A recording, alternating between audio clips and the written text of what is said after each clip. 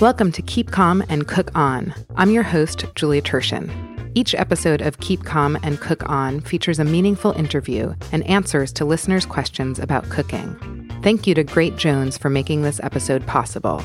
Great Jones makes beautiful, thoughtfully designed cookware. To find out more about Great Jones, head over to greatjonesgoods.com. For $25 off of any purchase on greatjonesgoods.com, use the code PODCAST. That's POTCAST.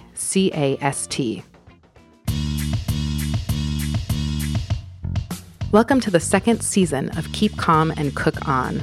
I'm so excited to kick off this season with Cecile Richards. Cecile was the president of Planned Parenthood for more than a decade. Vogue magazine has called her a heroine of the resistance. Cecile's late mother, the incredible Ann Richards, was the governor of Texas, and Cecile clearly follows in her mother's meaningful footsteps, doing work fighting for social justice and for women's rights.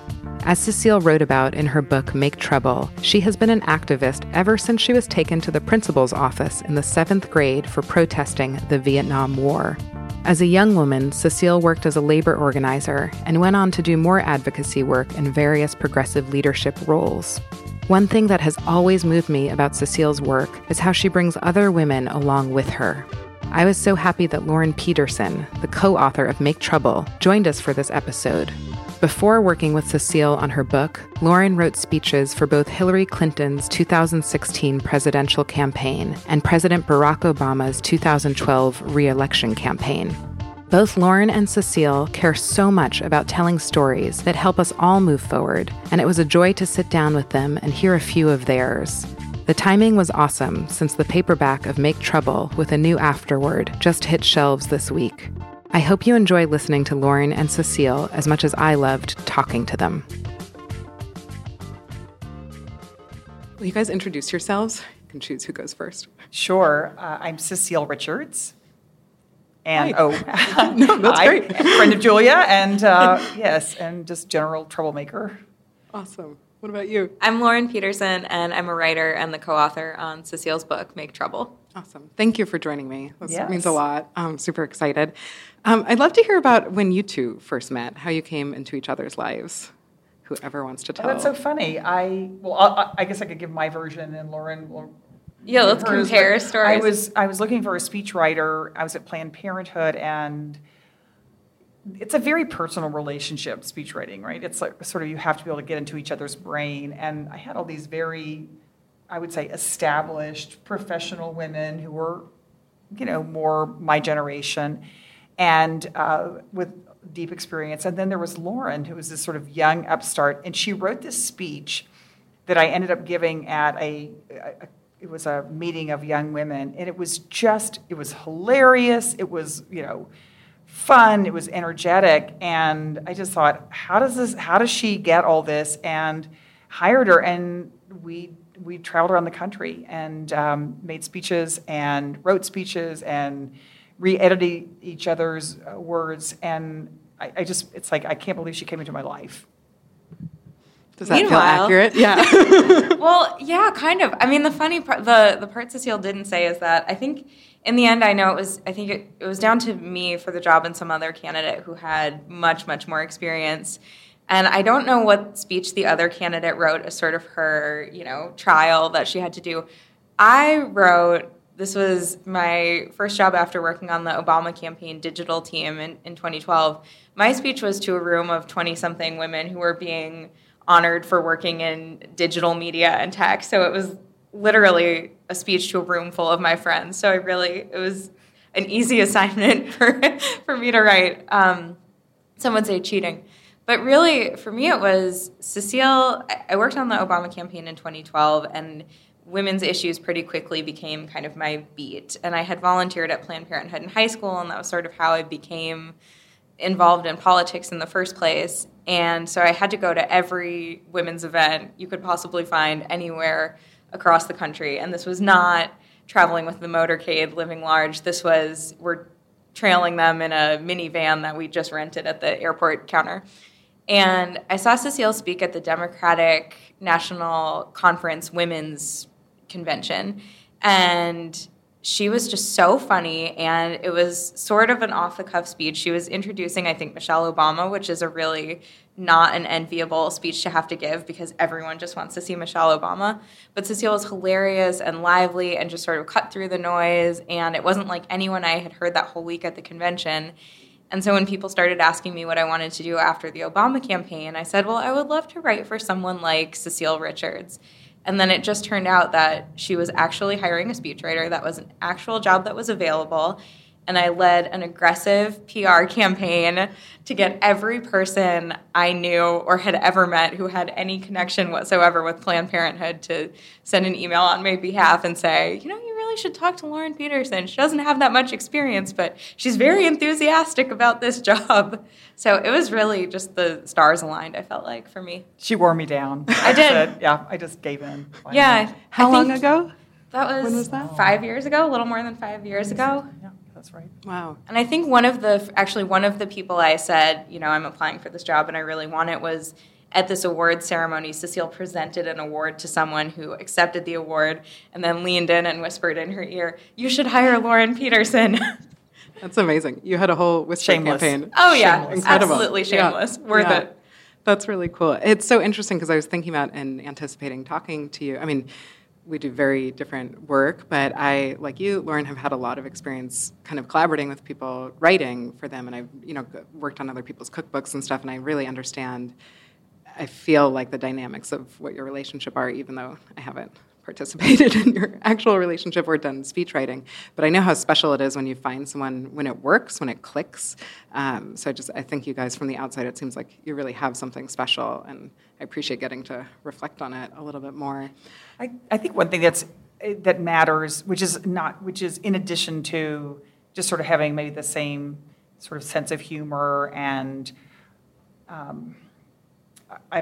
style, is we care about the same thing. And that, of course, is like the great thing about any relationship is I think the same things that interest, alarm, excite Lauren are the same things that I care about too, whether it's on women's health or the fact that women still only make 80 cents on the dollar, all these things. So I think we were each able to discover new and interesting ways of thinking about women's situation, and that's just something that you really have to have in order to do this work together. Yeah, to have the same set of values and beliefs, I'm sure, helps. It does, and it's hard to say what came first, too, because I think we do care fundamentally about the same things, which is, women's economic security and rights and people being able to vote and LGBTQ rights and racial justice and you name it. But it's also that Cecile, when I started writing speeches with her, I had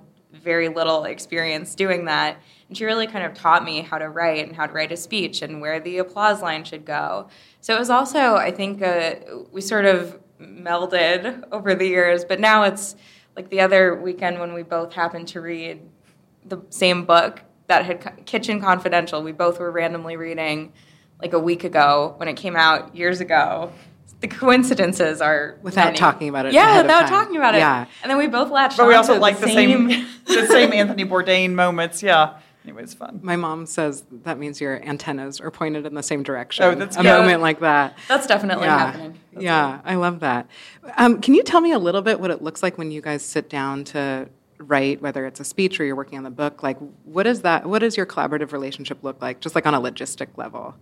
Namely, I want to know, are you eating anything while you're working? Okay, actually, it's really funny, Julia, that you asked that. Not so much about the writing process and collaboration, but we have traveled together a lot. In fact, we just did a book tour. We're about to go back on book tour. Spent every waking moment together, and I can't think of a single place we went to eat where we did not order the exact same thing, which is really bizarre. I mean, we're both vegetarians, so we have some, but still, the fact that we would both pick the same thing off the menu, whether you're in Wyoming or you're in Texas, is pretty hilarious. So we do talk about food a lot. I would say the one thing, I just feel like we have to get this out there.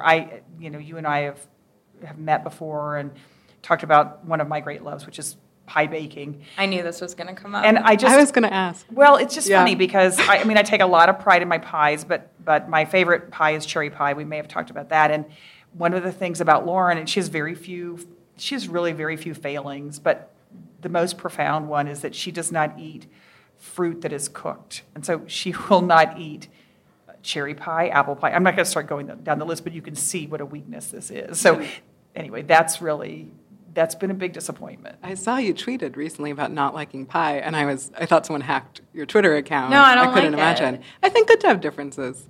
But I feel like it's important. Across the aisle. Yeah, and I think it's important. I just like everything else, just like she wore me down, I'm going to wear her down on this at some point. She's going to, later in life, she's going to come to love cherry pie. I just know it. But I made a cherry pie that one time for your birthday, and it turned out I can make one. Okay. I just don't like it that much. So not on for your you. level, but I suppose I don't know. It's just hard for me to wrap my head around someone who doesn't like cooked fruit. I'm glad that we got that out there. Yeah, I'm glad. I feel much. I knew it was going to come up at some point, so let's just put that on the table. Will you eat like a chocolate cream pie, a pecan sure. pie? Oh yeah, just not cooked absolutely. Fruit. Just not cooked fruit. You make many other pies that are great. I'm totally into them. Yeah. I just can't get behind the warm fruit thing.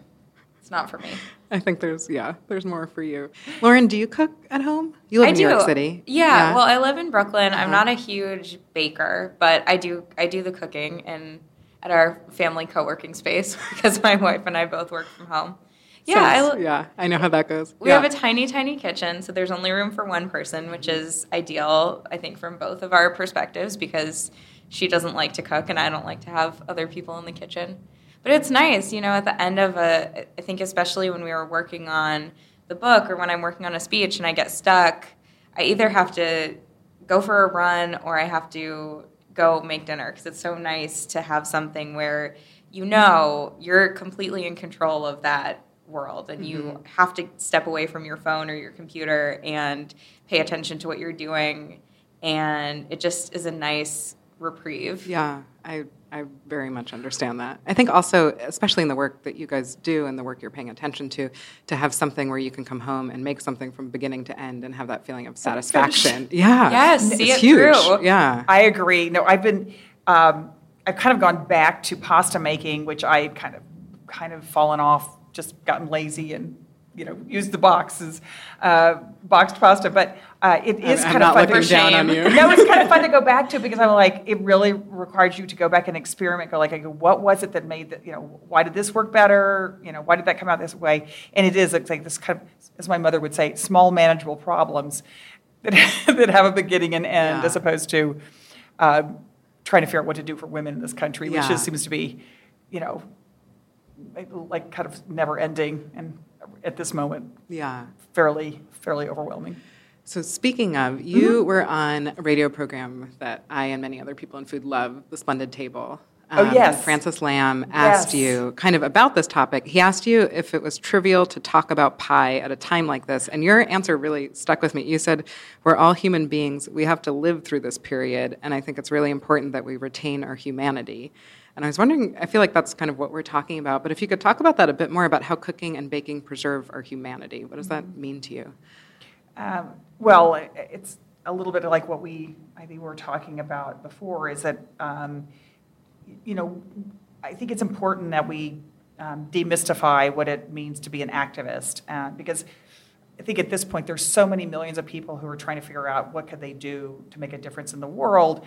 And they want to be able to relate to people who spend a lot of their lives trying to work on issues. And so I think it's important to be able to say, actually, we all do the same things together. We raise kids, we have families, we love, we cook. And the more that we can sort of show that human side of ourselves is really important. I think this issue of humanity is maybe the most important, profound issue of our time, as we're living in during a period in which certain people are being described by our president, by others, as less than. And so anything that we can do to really show that, I think we, not to get too heavy, but I feel like we saw that most profoundly during the family separation crisis. Not that it's over, but that whole concept of being a parent and of caring for children and what that relationship is like. I think that's why it struck so many people is that anyone who has a child could relate to that. And I think it's just critical that the more that those of us who have the luxury of being on, sort of being in this day in, day out work on around social justice, show that we're like everybody else, and that everybody has a part to play. These times, these are not normal times, and there's no one coming to save us but ourselves. It's also such a, not a last resort, but when all else fails, you have sort of meals and cooking. And I remember after the Pulse shooting a couple years ago, I was working on the Clinton campaign with Cecile's daughter, Lily. And I think that next day after the shooting, we all just felt sort of like, what do we do? Where do we go from here? And Lily called my wife and me, and a bunch of us went over to Cecile and Kirk and Lily's, and you all had cooked some elaborate meal. And I think we watched the Tonys and just ate homemade strawberry shortcake or some amazing thing. And it felt like, I don't know what else in the world to do in this moment, but it feels so warm and welcoming, and at least there's some measure of hope when you just sit down with people and have a meal together. I could not agree more, and I think food gives us this way to connect with people. It gives us something to offer. You know, Yep. You in that moment, Cecile, could invite Lauren over. It's this way for us to be together in person and kind of express just what you said, love and care and comfort. I remember I was living in Washington, D.C., and my kids were much younger during 9/11, and when the whole city seemed to just sort of stop, as I know it did here in New York. And I remember we spent that week teaching neighborhood kids how to make pie, because it felt like the one thing that we could do together. And it was really a very healing thing, which is like, how do you bring these kids together who are wondering what has now happened in our world, and say, okay, well, this is something that we can do, a really small thing. And it's tangible. Yeah. Yeah, we can like literally touch it. And now all my kids can make pie, so it worked. Win-win. I'm wondering, because that's something you wrote a lot about sort of equipping your kids with the ability, to do so much. Your kids sound so impressive and wonderful, but also that they're out in the world and they know how to cook. Yes, they all, yeah. No, it's hilarious. The only time I hear from my son Daniel is when he can't remember how to make salsa verde, or I remember this one time that Daniel was away in college, and I'd always kind of worried about him getting through school, because he just was not, like, being a student was not what he was probably put on earth to do. But I knew it was finals time, and he texted me, "Mom, can I call you?" And I was like, oh, God, what is this? And I said, sure. And so he calls me, he says, hey, when you're making puttanesca sauce, do you chop up the tomatoes or do you just crush them in your hands? It's like, okay, Dan, all right, cool. This is good. This we can handle. We're going to be okay. But those are the most panicked calls I get from my kids, or, so anyway, but yes, they're all cooks. And including Daniel, he's a chemist now, so he actually understands why things work or don't work in the kitchen that none of the rest of us understand. It's been really fun. That's amazing. And what does it feel like to you? You talked about sort of family separation and how it struck everyone, because I think whether you have a child or you are someone's child, and I was thinking about that relationship you have with your children and about food, and I'm wondering, what does it feel like when one of your kids now cooks something for you, they share it with you, and it's something you've taught them? What does that feel like when that shows up on the table? I'm living for the day when I'm just sitting at the table and they're preparing the entire meal. Because one of the things about having kids is when they all come home, it's sort of like everyone reverts to their roles of like, what do you mean? But it's funny. It does feel good. And Lily in particular, she's very type A like me. And so she will send me a photograph of some pie that is just like so completely over the top that I don't know how she is made, with the most exotic exotic crust and whatever. So that's actually really fun. Is that now she's definitely one-upping me. But probably my favorite thing is that Daniel, we come from Texas, and my twins were born in Texas, and he has now instituted Chalupa Thursday, which is where he's basically teaching, introducing chalupas, which is a particular Tex-Mex form of a flat taco, basically, to God knows hundreds of people in Washington, D.C. So it's that's been really fun. And if you can raise your kids to fry a tortilla for chalupas, that's a huge accomplishment, and it's a lifelong skill. So he's sort of carrying your family baton through D.C. Absolutely. in the form of absolutely. chalupa. Every once in a while I make it there for Chalupa Thursdays, but yeah. Amazing. Those were the most heated debates, too, in the book. It was when we sent it around to your whole family to read. It was, you said here that our most frequent family text thread is for the cherry pie crust, but it's actually the salsa verde recipe. Or you said here that we were eating hamburgers, or we were eating steak, but it was actually hamburgers that day. Well, food brings out these particulars and, everyone's sort of opinions, but also memories. It's where we hold our memories. So, don't you? It's incredible. There are meals as a family I can remember that more than anything else about the trip. Yeah, no, it's powerful. And it speaks to exactly what you said, too, because that's what, everyone in the world has food in common. So we can all access our memories, and it connects us all in this very simple but, incredibly powerful way.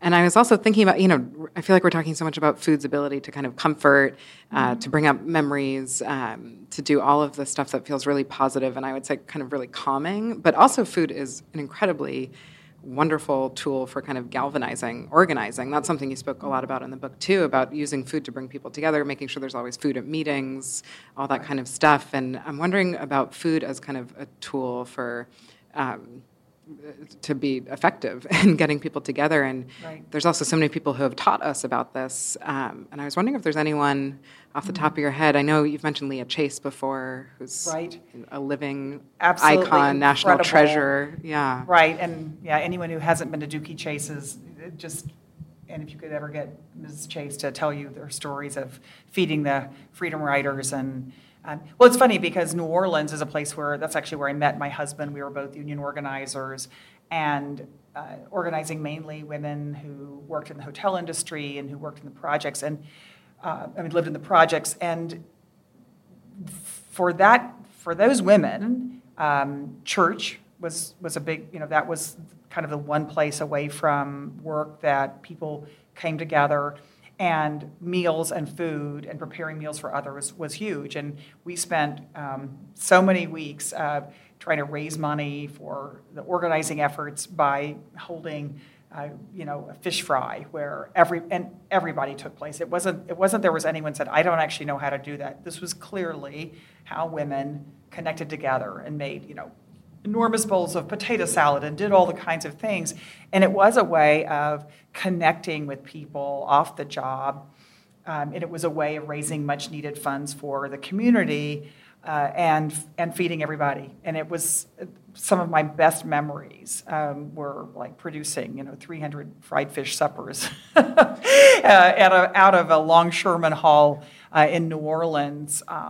And it taught me so much about people who had very, very little, but who understood that by coming together and sharing that, even if it was, and particularly if it was over a meal, was one of the most important ways you could show community. Absolutely, yeah. That's a big deep frying task. That's it was incredible. The women I worked with in New Orleans were, and again, these are women who work in 2 jobs, many raising kids on their own, but it's sort of to me, it's like a lesson for our times. Yeah. They recognized that there was no way anyone was individually going to get ahead or make it. They had to do things together in community, and I think that's what's exciting about what we're seeing now with women. Mm-hmm. Yeah, I agree, because I think also, especially your work in organizing folks who work in places like hotels and stuff. It's like that invisible labor force. And Completely. that's true to the food industry across the board, people who work in restaurants and who grow food, who clean up after it, all these things. And kind of bringing that group together and making them feel seen and heard and making their rights listened to is huge. Well, and it's exciting right now. I'm doing a lot of work with some of my friends who work for the Domestic Workers Alliance and their work, which is essentially to try to empower and lift up the stories and the experiences of women who take care of, mainly, not all women, but mainly women who take care of the elderly, who take care of kids.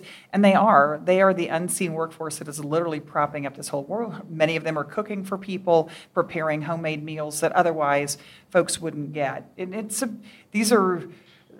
these women are the backbone of our communities, and so it's exciting to actually have the chance to maybe shine a light more on the important role that they play for all of us. Yeah.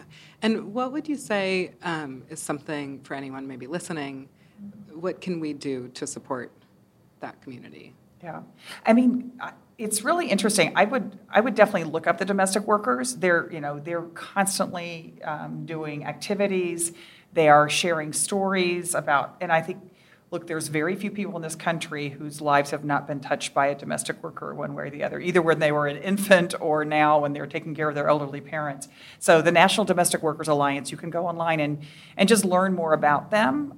And that's one of the things that we're working together on now is how do you connect the women who work as domestic workers with women in other walks of life, because too often they spend their days in private homes, behind the scenes. And so the opportunity now to bring all of these women together in this country to say we actually just need to, if all the women in America actually could find ways to work more closely together and support each other, we completely change what's happening. And so that's what we're about doing. But yeah, look them up. They're amazing. Yeah, awesome. Lauren, would you add anything to that of things we can do? I mean, you guys provide just the two of you together provide such a beautiful example of what happens when women work together and support each other. And yeah. Yeah, I think one thing that has really been on my mind a lot recently, and I know on Cecile's too, because part of the reason that we work well together is because she's a natural storyteller and someone who thinks about stories and the power of these stories. We were just talking the other day about some of the horrific examples of, families ripped apart or women taken into government custody who were pregnant, who miscarried. And it's so easy in our news cycle right now for those things to sort of slip off the front page and out of sight, out of mind. And I think one of the things we can do right now is to keep telling those stories and refuse to let the human stories of people who are being most directly impacted by these policies, let's keep lifting those up. Let's keep centering those in our work and not let this become about who testified before which House committee and who said what on Twitter. It all comes back to the fact that we can't look away from these stories and from people's lives right in this moment.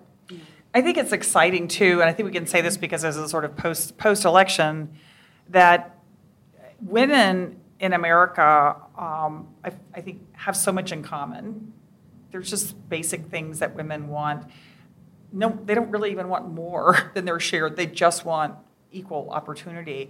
And to see women now supporting other women, whether they're running for office, whether they're organizing around domestic workers or migrant issues, is really, really empowering. And one of the most joyful things that I got to do, and Lauren did as well this last cycle, this year, was to go around the country and help women who are running for office and just see women who never imagined themselves going to Congress or serving in their state legislature, just looking up and realizing, if not now, when. And that to me is, it's inspiring, and that women aren't seeing these women as somehow superheroes or out of the norm. They're actually they're everywhere, and that women are feeling the joy of having other women succeed. And that to me is sort of, if there's a positive sign of this moment, it is how women are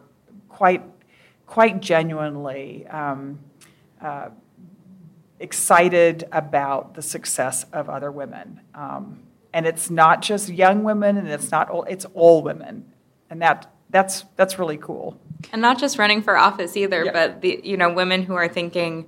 My Aunt Cindy in rural Wisconsin just retired from her job, and she had run a call center at work. And she sort of woke up one day and thought, well, if I can run a call center at work, I think I could probably run a phone bank for the local Democratic Party. So she started going to the Brown County Democrats office, and then she got all the other sisters to go with her, and then they're bringing food, and they're dragging their neighbors along. And all of these women, I think, are looking around and saying, well, I don't know if I could knock a door, but I might as well try. Things can't get any worse than they are right now. Yeah. Way to go, Aunt Cindy. I know. That's awesome. Right on. Yeah. She's a natural. Yeah, and making those connections between what you're already doing and how you can do this for your community is huge. And it's something I think about with food all the time, but it's applicable to everything. If you can run a phone bank, you can run a phone bank. That's right. Yeah. That's amazing. I wanted to just talk about one more kind of place of synergy that I see a lot, because I think that one way I kind of wrap my head around the fight for women's health and reproductive rights is thinking about it through the lens of food, because I think the fight for food justice is the same thing. It's the fight for ownership and agency over our bodies and what we put into them or choose not to, or whatever it might be. And I'm wondering if this is something you've thought about before, if that synergy is something that you've leveraged in any way. Is there, what's the intersection between kind of the food justice community and the women's health community? Well, so I think the first point is really one that, I talked a lot about when we were at Planned Parenthood. It's like, women didn't come to Planned Parenthood because they were trying to make some bold political statement. They were coming because they needed to take care of themselves or their kids or their family. And so all of the folks that I think try to make these into political issues, they're just basic issues of survival and humanity. And we also know that women who, again, particularly the women who are our patients, their world didn't begin and end at the reproduction. It was being able to raise their kids in safe communities where they could send their child to the corner store and not worry about gun violence, or that they could drink the water, and whether you're in Flint, Michigan, or anywhere else, and know that it would be safe. And food insecurity, as we know, is an enormous problem for millions of Americans, and particularly depending on the community that you live in, your ability to actually get not only afford food, but to actually get fresh food it's incredible. As we know, food deserts around the country. There was I will refer you to one of the most amazing floor speeches I ever heard in Congress by a congresswoman from the state of Wisconsin, who talked about, and this was actually in defense of Planned Parenthood, because that was the operative issue. It was Congresswoman Moore, but she talked about, she said, I want to tell you what not having Planned Parenthood means. It's about not being able to feed your children every day. It's about having to feed your kids ramen noodles because it's the only thing that will fill their bellies, and not being able to get fresh fruit and fresh vegetables. It was so eloquently said, and of course in Congress usually no one's paying attention to anything, but boy, when she spoke, it was, you could have heard a pin drop. All of these issues are connected, and that's one of the things, again, that I guess you think Lauren and I are really interested in and working on now is how do we actually begin to build these communities around women that understand that, yes, you need access to health care and you need reproductive health care, but you need a lot more. And I think that the more that we understand these issues as all intersecting, I think that's happening more and more, probably because of these days and times. But you're right. The ability to feed your family or feed yourself and get healthy food is something that is a profound luxury in this country, and it shouldn't be that way. Yeah. And just even to define what healthy means to you. Mm-hmm. Yeah. No, there was just, you may have read it. There was, the stories, I think it was in the New York Times Magazine recently, though, about the difference that it means to actually, one of the issues that I'm really interested in as well, of course, is a living wage in this country, and the difference it means for people who don't have a living wage what their food choices are. There was a really incredible article about someone who, a young woman who had actually gotten a raise that she wasn't supposed to get. They didn't know it. And suddenly she started being able to eat at someplace other than McDonald's, and what it meant for her. And then when she lost the raise again, that she was back down to, eating the 2 for $5 meals because that was the only thing that was available to her. So it's completely connected. Income insecurity is completely connected to how and what you can eat. Yeah. It's that Audre Lorde quote, women don't have the luxury of living single-issue lives. Yeah. Well said. Yeah. No, I mean, it's all the ecosystem, and Yes. It is all connected, and I think the more that we can kind of meet at those intersections and as women support each other, just, Right. the better. Yeah. Absolutely right. And especially now in a country where the divide, not only in terms of where you live, but certainly income is just getting greater and greater. And I think that's why I also appreciate just the chance to get out and around the country, because it doesn't all look the same. Yeah, yeah.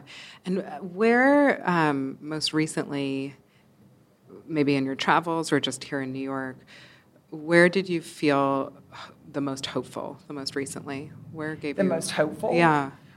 Honestly, maybe because I'm an organizer and that's just how you have to be, I feel hopeful everywhere I go. Every single town I have gone to, whether it was on book tour or whether to go maybe make a speech, there's a new women's group that's popped up.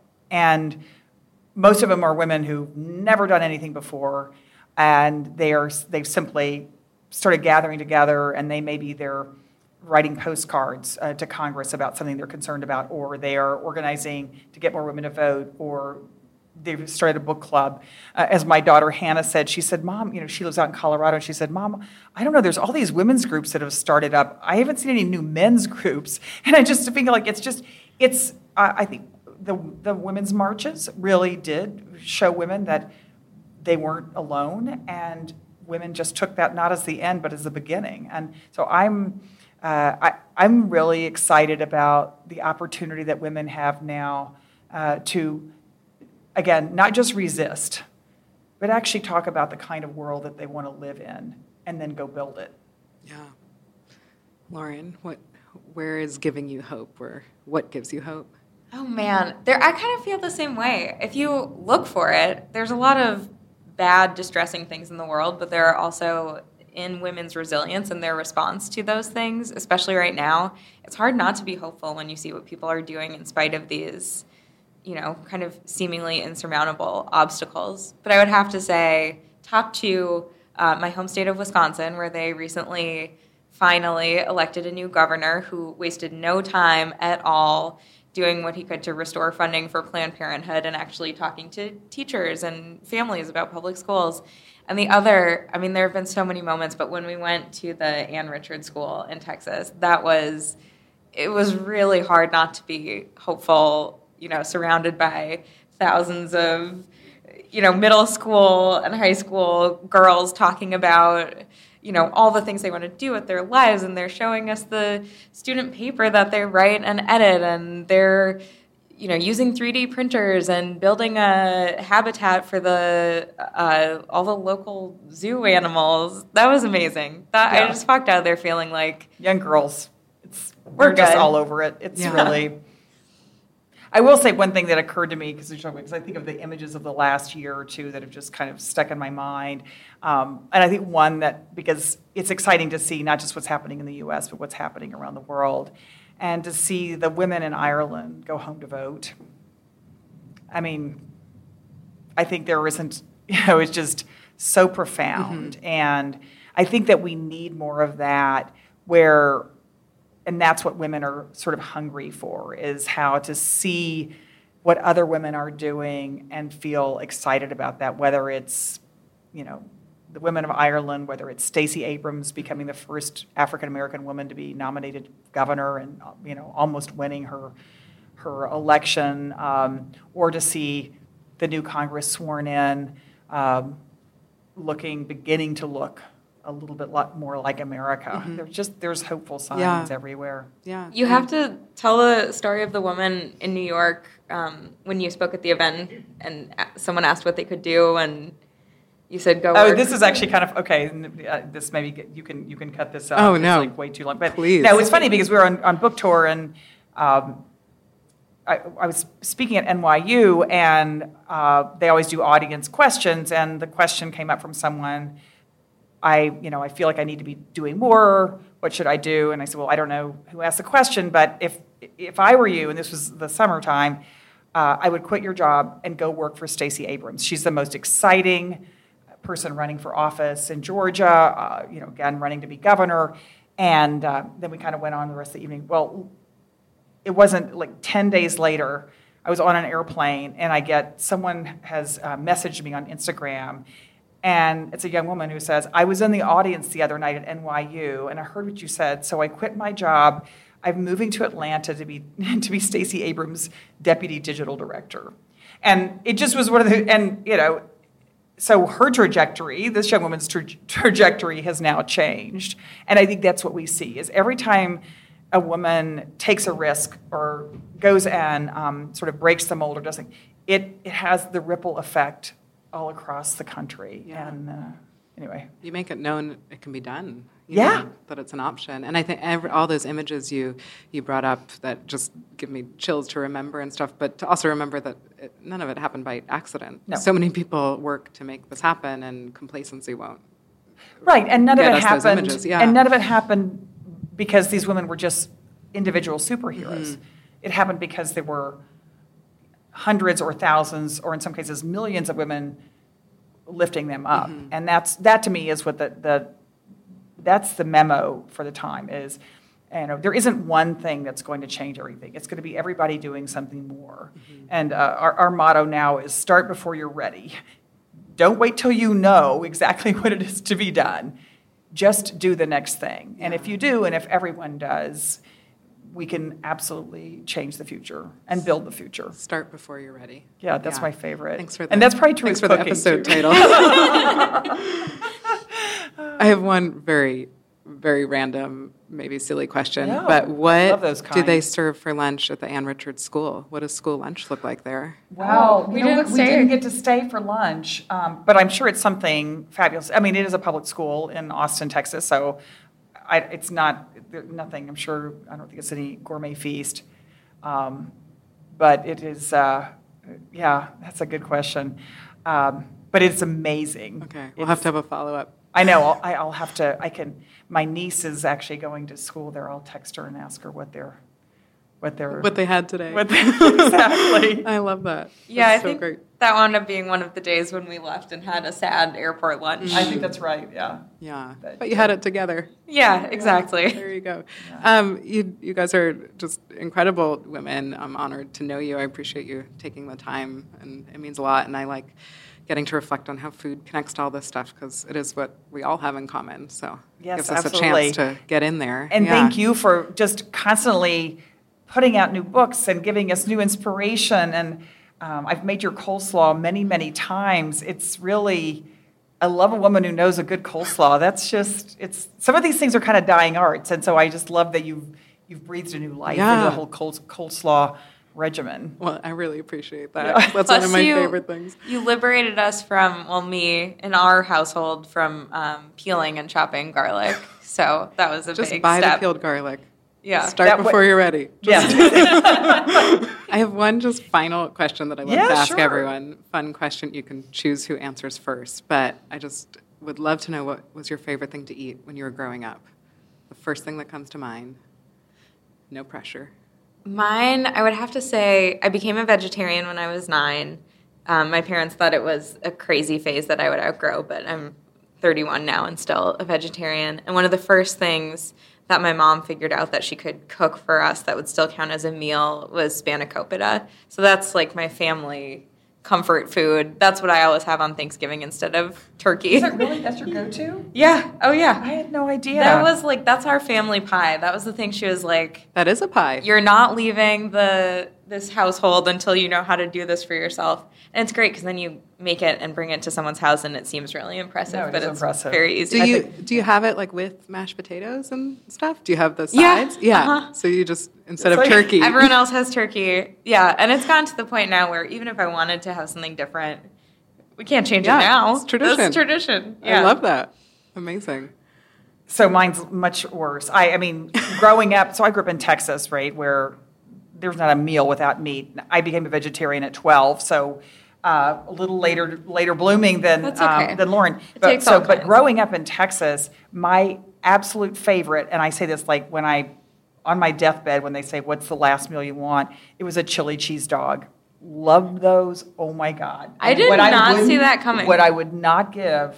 I mean, I don't want to eat one now, but that was a good thing in Texas growing up. We have there's a brat fest in Wisconsin in Madison every year, and I don't think I ever went before I was a vegetarian, but it's like I can get behind that whole thing. Yeah. I like a veggie dog. It's a good vehicle for other. Well, it's just the vehicle for the things. cheese and the Yeah. chili. No, 100%. But Onions? oh yeah, I'm a all huge, the toppings. I don't know. When I was pregnant with my kids, I just could not get enough hot sauce, and I feel like it just has gotten worse and worse. And they are now all. I mean, that's the only really family feud is over, Cholula versus Tabasco or whatever. But I'm big into more spice is the way to go. Can I ask your hot sauce preference? I'm kind of a traditionalist. I'm a big Tabasco girl. I really am. I think it's not broken. That's what I say. Now, there are people who disagree, but that's my go-to. There's room for all of us. Yes. Exactly. Plus, I didn't know if that was your actual preference or if it was just that at every random hotel that I always restaurant. Have it. Well, and you can't. They usually have that even if the rest of the food that we're eating at whatever in between events is really sad. You can probably count on a bottle of Tabasco somewhere. It's just it never disappoints. Well, on that note, thank you so much. Yes, absolutely.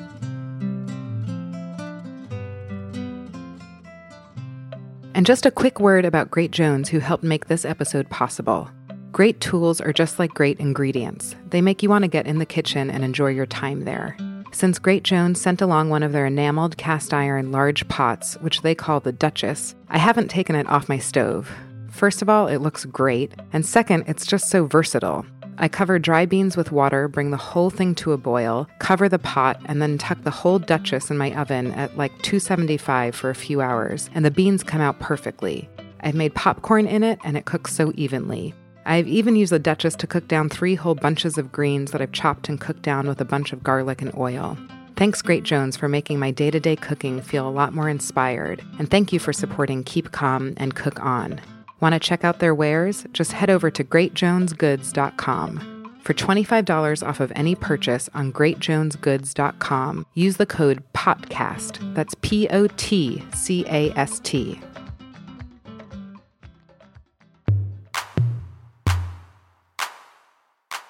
And now it's time for listeners' questions. If you have a question for me, just send me a DM on Instagram at Tertian or drop an email to keepcalmandcookonpodcast@gmail.com. That's one word, no punctuation. And I'm so happy to welcome Grace, my wife, back for season 2 to ask the questions. Here you go, Grace. All right. Season 2, question number 1 comes from Balsyfam on Instagram. They would like to know, what's the deal with cooking meat that's been marinated? Some say to discard the marinade, some say it's okay to cook with what's left on the meat. Is there a hard and fast rule to keep as much flavor as possible from the marinade without making someone ill? Okay, the hard and fast rule is to never use marinade that's touched raw meat when you're serving something. You always want to cook anything that's touched raw meat first before serving. You can use marinade that's left over from, say, you're marinating like a pork tenderloin or a steak or something. If it's touched that raw meat, you can bring that mixture to a boil, like in a small saucepan, reduce it a little bit, serve it as a sauce with the meat, but always cook it first. Make sure you bring it to a boil to kill any nasty germs or anything like that. Another thing that I'm a really big fan fan of is cooking your meat really simply without marinating it. Salt and pepper, that's it. And then just grill your whatever it is, pork tenderloin, steak, chicken, you name it. And then make a mixture that's like a marinade and serve it as kind of a sauce on the meat. And you can let it sit on there. And I think that's the best way to get that fresh flavor of whatever you're making without wasting any of it. So you can do something like grill a whole fish and then make a really vinegary mixture and let it sit in that mixture, make kind of like an escovitch. You could grill a pork tenderloin and put like a orange vinaigrette, something like that, spoon it on top. So you're getting all that flavor. You're not wasting anything. Nothing's going down your drain or anything like that. Your next question comes from Betsy J. Wallace. Each year, I want to sign up for a CSA, but I worry about ending up in a bad cycle of wasted produce and overwhelm. Do you have any tips or advice for those of us who want to support our local growers through a CSA, but are nervous about a mystery box of vegetables arriving every week? So a CSA, for anyone who might not know, it stands for Community Supported Agriculture.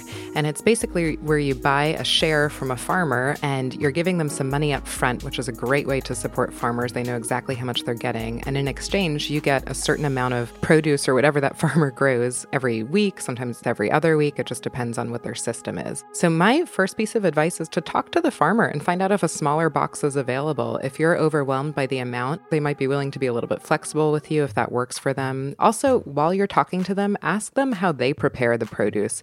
No one is going to know that produce better than the person who grew it. So find out what makes them excited about cooking it and if there's any tips for something that you might not know how to make. Another idea is to go in on the CSA with a friend or a neighbor. Maybe even see if a local food pantry or soup kitchen might be able to divide the share with you. So that way you can support them. You can take that big share. But if it's too much for just you, you have someone to share it with. And in terms of cooking stuff that you might be unfamiliar with, I think never underestimate the power of olive oil, salt, and a hot oven. Basically, any vegetable is delicious when you just cut it into bite-sized pieces, coat it with some olive oil and salt, and roast it at like 425. That does wonders to everything from broccoli to radishes. It's delicious. And then also, if you have really way too much, you can get into the really fun world of canning and jarring and also freezing. You don't have to necessarily can and jar everything. You can use your freezer to preserve things. So you can make big batches of, let's say, mashed squash or roasted sweet potatoes or roasted carrots, and then you can freeze those and use them all year round.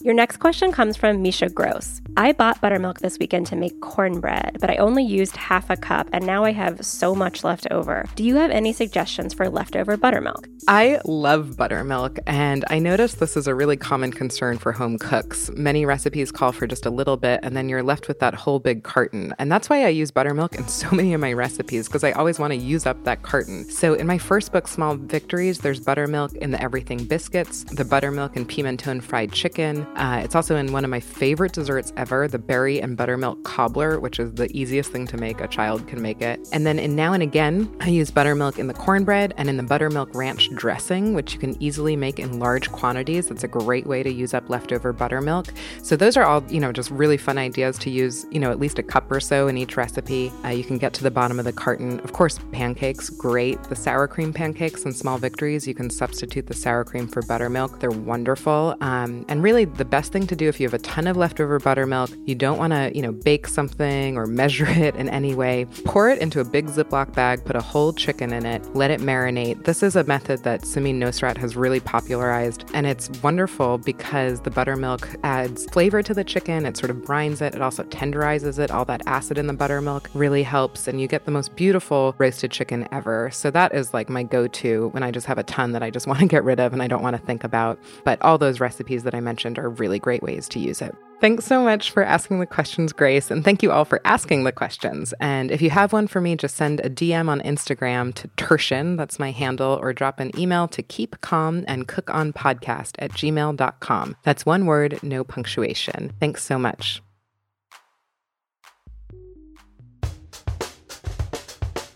And quickly before I head out, a shout out to the National Domestic Workers Alliance, the organization that Cecile mentioned. They're doing incredible work to raise the labor standards for all domestic workers, including housekeepers, nannies, home care, and elder care workers, groups whose work is often invisible and not afforded the same protections as other workers. To learn more about them and to support their work, head over to domesticworkers.org. That's domesticworkers.org. Thanks for tuning into this episode of Keep Calm and Cook On. If you're enjoying the show, please subscribe on Apple Podcast or wherever you listen to the show. And if you have a few extra seconds, rate and review the show. It really makes a difference to help others find it. And let someone know about the show. Post about it on social media, download an episode on your mom's phone, text a friend. Each new listener is a new member of the community. For more about me and my work and my cookbooks, head over to juliaturshen.com. I'm on Instagram and Twitter at Turshen. And thanks again to Great Jones for making this episode possible. Great Jones makes beautiful, thoughtfully designed cookware. To find out more about Great Jones, head over to greatjonesgoods.com. For $25 off of any purchase on greatjonesgoods.com, use the code POTCAST. That's POTCAST. I'm Julia Turshen, and I'll catch you next time. Until then, take care.